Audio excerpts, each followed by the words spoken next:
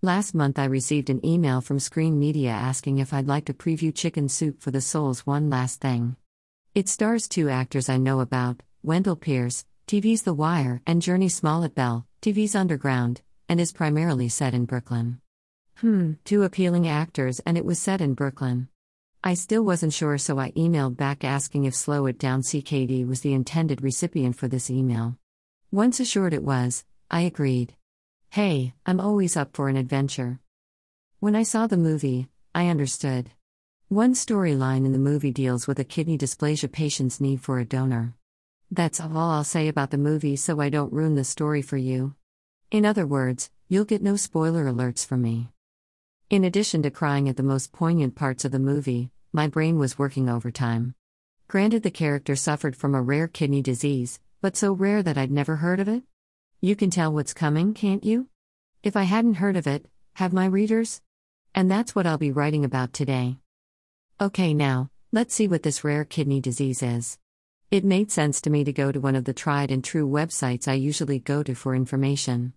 This is what the National Institute of Diabetes, Digestive, and Kidney Diseases, a part of the U.S. Department of Health and Human Services, at https://www.nic.nih.gov/healthinformation/kidney disease/children/kidney dysplasia had to offer.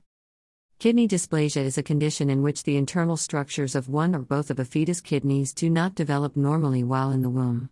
During normal development, two thin tubes of muscle called ureters grow into the kidneys and branch out to form a network of tiny structures called tubules.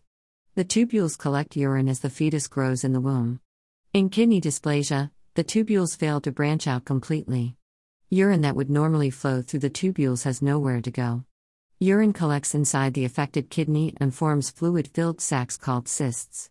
The cysts replace normal kidney tissue and prevent the kidney from functioning. Kidney dysplasia can affect one kidney or both kidneys. Babies with severe kidney dysplasia affecting both kidneys generally do not survive birth. Those who do survive may need the following early in life: blood filtering treatments called dialysis, a kidney transplant. Children with dysplasia in only one kidney have normal kidney function if the other kidney is unaffected. Those with mild dysplasia of both kidneys may not need dialysis or a kidney transplant for several years. Kidney dysplasia is also called renal dysplasia or multicystic dysplastic kidney. They also offered some clarifying diagrams. So now we know what it is, but what causes it? I went to MedicineNet at https://www.medicinenet.com/kidney_dysplasia/article.htm #what_is_kidney_dysplasia for the answer to this question. Kidney dysplasia may be caused by the mother's exposure to certain drugs or by genetic factors. Pregnant women should talk with their health care providers before taking any medicine during their pregnancy. Drugs that may cause kidney dysplasia include prescription medicines, such as drugs to treat seizures, and blood pressure medicines called angiotensin-converting enzyme (ACE) inhibitors and angiotensin receptor blockers (ARBs). A mother's use of illegal drugs such as cocaine can also cause kidney dysplasia in her unborn child.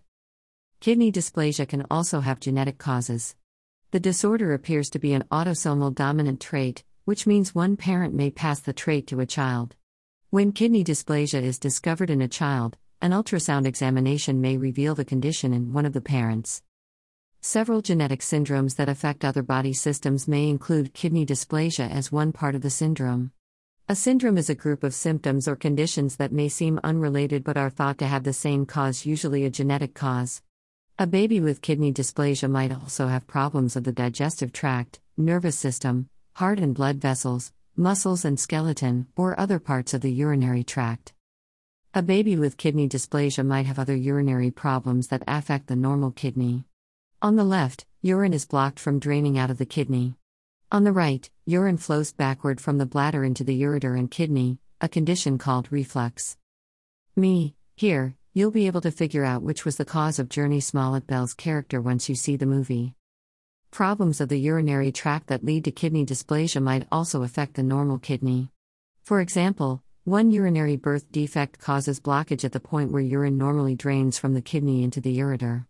Another birth defect causes urine to flow from the bladder back up the ureter, sometimes all the way to the kidney. This condition is called reflux. Over time, if these problems are not corrected, they can damage the one working kidney and lead to total kidney failure. I'm thankful this is a rare disease, but wondered just how rare it was. Back to Nicked at the same URL as before. Scientists estimate that kidney dysplasia affects about 1 in 4,000 babies. This estimate may be low because some people with kidney dysplasia are never diagnosed with the condition. I'm not a numbers person, but that seems like a lot of babies. Now, the biggie. What can be done before the need for dialysis or transplant rears its head? I went directly to Urology Care Foundation at http://www.urologyhealth.org/urologic conditions/kidney renal dysplasia and cystic disease/printable version since the kidneys are part of your urologic system. Treatment may only include symptom management. Monitoring should include blood pressure checks, kidney function tests, and urine testing for protein. Periodic ultrasound can be used to make sure the other kidney continues to grow normally and no other problems develop. Antibiotics may be needed for urinary tract infections. The kidney should be removed only if it causes pain or high blood pressure, or ultrasound is abnormal. The OC conference I wrote about last week opened my eyes to how much I don't know about other kidney diseases and those that might affect CKD. The result is that I've asked quite a few people and organizations to guest blog about those areas in which they are experts. Expect to see these guest blogs throughout the summer. Until next week. Keep living your life.